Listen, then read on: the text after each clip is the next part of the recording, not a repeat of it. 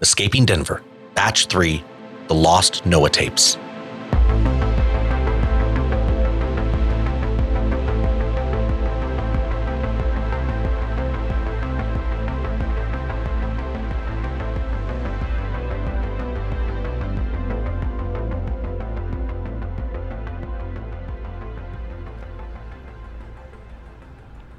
Welcome to a very special episode of Escaping Denver. Let me backtrack a bit. You might have heard, but back in episode 305, I received a knock at the door just as I was finishing recording. You know what? I'm actually going to backtrack even further. I read the emails. I scour the Reddit threads. I'm listening. This audience continues to surprise me with their outside-the-box thinking that has led us to a heap of answers and a ton of new insight. I preface with that only to let you know that I'm aware of you searching for the Lost Noah blogs online. I'm searching too. This search, along with some help from your end, has put me into contact with a very interesting individual. A hoarder and scholar of the conspiracy realm. I only had the one singular cryptic phone call with them, but for a price, she agreed to help with the search. Fast forward now to episode 305, and the knock at the door is this private courier, one overly duct tape box, and this overwhelming feeling that I've just done something illegal. Come on in. Right. So I crack open the box, and inside are 4 cassette tapes, each with a handwritten label. How and why someone would have tapes of an internet audio show is beyond me, unless these are somehow the originals, in which case I'd say, Noah, your penmanship could use some work. I can barely read some of these titles, but this first one stood out to me with a single word: Denver. It's nice to hear a free Noah, even if it is a bit foreboding considering where he ends up. So with this, the first of the Lost Noah tapes, we dive into the Denver International Airport. Hi. Hello. I'm never good at starting these. I always hope I don't sound weird. All right. For obvious reasons, I still cannot tell you my name, but you know me. I'm the guy trying to solve the world's greatest unsolved mysteries. The guy who isn't afraid to dive headfirst into the weird and unusual, where myth meets lore meets conspiracies. Welcome to my show, The Ark. This is your one-stop shop internet radio show covering all things conspiracy and mystery and out of this world. I've always been fascinated by this stuff, but I'm not here to sell you on passion. I've done the work. I've watched just about every documentary on Fox about aliens or Bigfoot. Remember when Fox was just cops and alien documentaries? That was easily 4 hours of homework a night. I've obsessed about the Loch Ness Monster and JFK and the identity of D.B. Cooper. I'd listen to Art Bell every night before bed and binged every season of The X-Files, even after season 7. Am I out there seeing all of this with my own eyes? Well, no, but neither are you. Instead, you've come to the next best thing.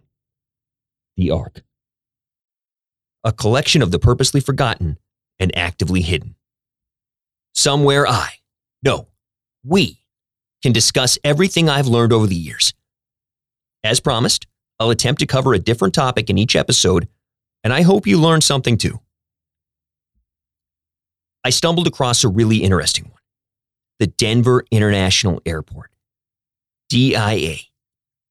I've never actually been there, but maybe I'll stop by one day on the way to see my sister because this Mama Jama became a hub, but more on that later. I'll start by saying this. The Denver airport is weird.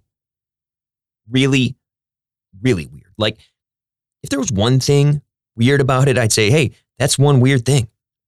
But there's like 20 weird things about this place, and I can't stop thinking about it. I keep thinking this is the real Area 51, and the actual Area 51 is just a decoy. Or it's the new Area 51. Area 52. The airport itself even plays into the conspiracy theories, which either means it's all one big joke or they are hiding in plain sight. Where do I start? Okay. Denver had a perfectly fine airport already. It was called Stapleton International Airport, built in 1920. Solid, completely functional airport And it was actually closer to downtown Denver than DIA. In 1988, residents voted to annex the area and build a new airport. Why? Not sure. Seems the one they had was working just fine. People were even skeptical at the time. I mean, it's 24 miles from downtown. But the government approved it, and ground was broken in 1989. So construction's moving along, and the airport's set to open in October 1993. But it didn't open until February 1995. And it was $2 billion over budget. How do you go $2 billion over budget? And they spent that on an airport in Colorado. They could have bought the whole state with that. You know what? Here's what you could buy in 1995 with $2 billion. You could buy 15 NBA teams, or 16 brand new Boeing 777s, or 113,000 Ford Mustangs. It's a ludicrous amount of money. They say it had to do with an elaborate baggage system that never actually worked, but I don't know. It all seems fishy to me. Perfect spot to dump a bunch of secret government funding. Hide the building of a covert facility by pretending it's just an expensive, state-of-the-art airport. And can we talk about the murals? And the gargoyles? And the giant blue horse with red burning eyes outside? Okay. Slow down. One thing at a time. I'm rushing. Sorry. The airport is filled with suspect or questionable art and stone markers. One of the markers has symbols associated with the Freemasons, who, as you know, have a stack of conspiracy theories of their own. Another mentions the New World Airport Commission, but no one knows what that organization is. I certainly can't find anything on it. The choice of New World in the commission's name is enough to question it, without the fact that it seems untraceable. And who builds a commission to oversee a massive project like this and then just disappears? Why didn't anyone question it at the time? There was plenty to question, and seemingly nobody spoke up. DIA sits on 54 square miles of land. Seems like an awful lot of space for an airport, right? It's 2 times the size of the next biggest airport in the U.S. Sounds more like the size of a city to me. They dug up 110 million cubic yards of earth underneath the airport. Construction whistleblowers have come forward and stated that there are 5 multi-story buildings underneath. There's also word that construction crews were brought in and out in specific shifts so that no one could see too much. Obvious question here. Why would an airport need 5 at least 5 multi-story buildings beneath it? Also, this is Denver. It was like the 25th busiest airport in the U.S. before the new one was built and bumped them up to like 6th. Sounds to me like someone needed a busier airport to hide the import and export of God knows what from a certain secret facility. It's not just the construction and the size that put the DIA on our radar.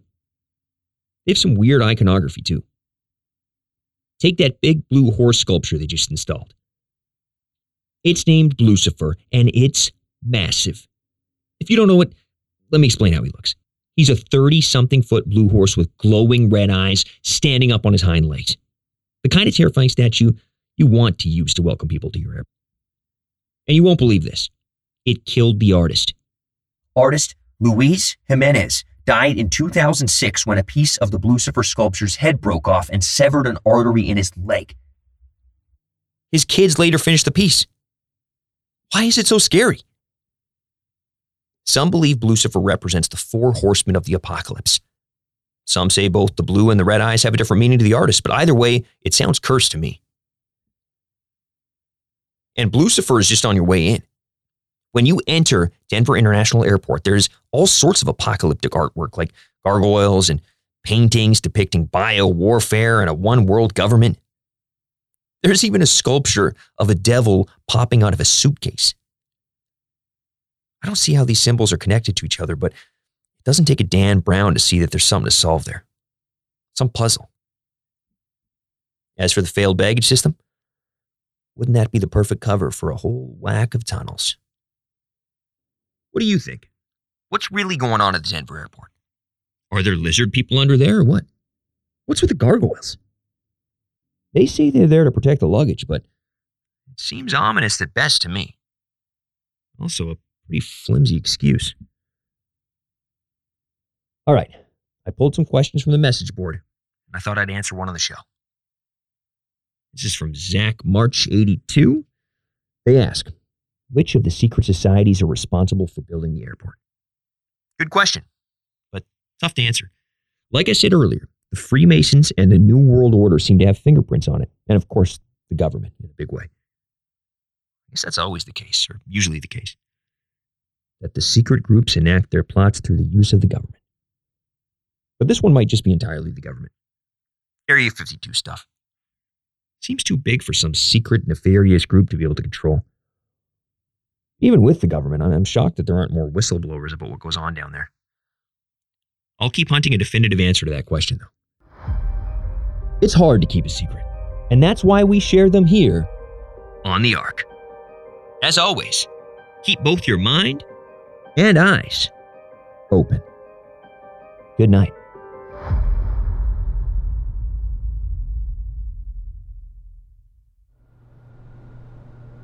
I really hope Noah gets out. I hope he gets out and gets to follow up on this with his first-hand accounts. I hope he gets to be the whistleblower he dreams of. I have 4 tapes and about 16 of these ARC episodes, so I'll get digitizing them when I have the time. Currently, my hands are pretty full untangling this next batch of messages. Thank you to you, our audience. If you haven't yet, please join the conversation on Reddit at r_escaping_Denver. And I'll be back next week with another episode of Escaping Denver.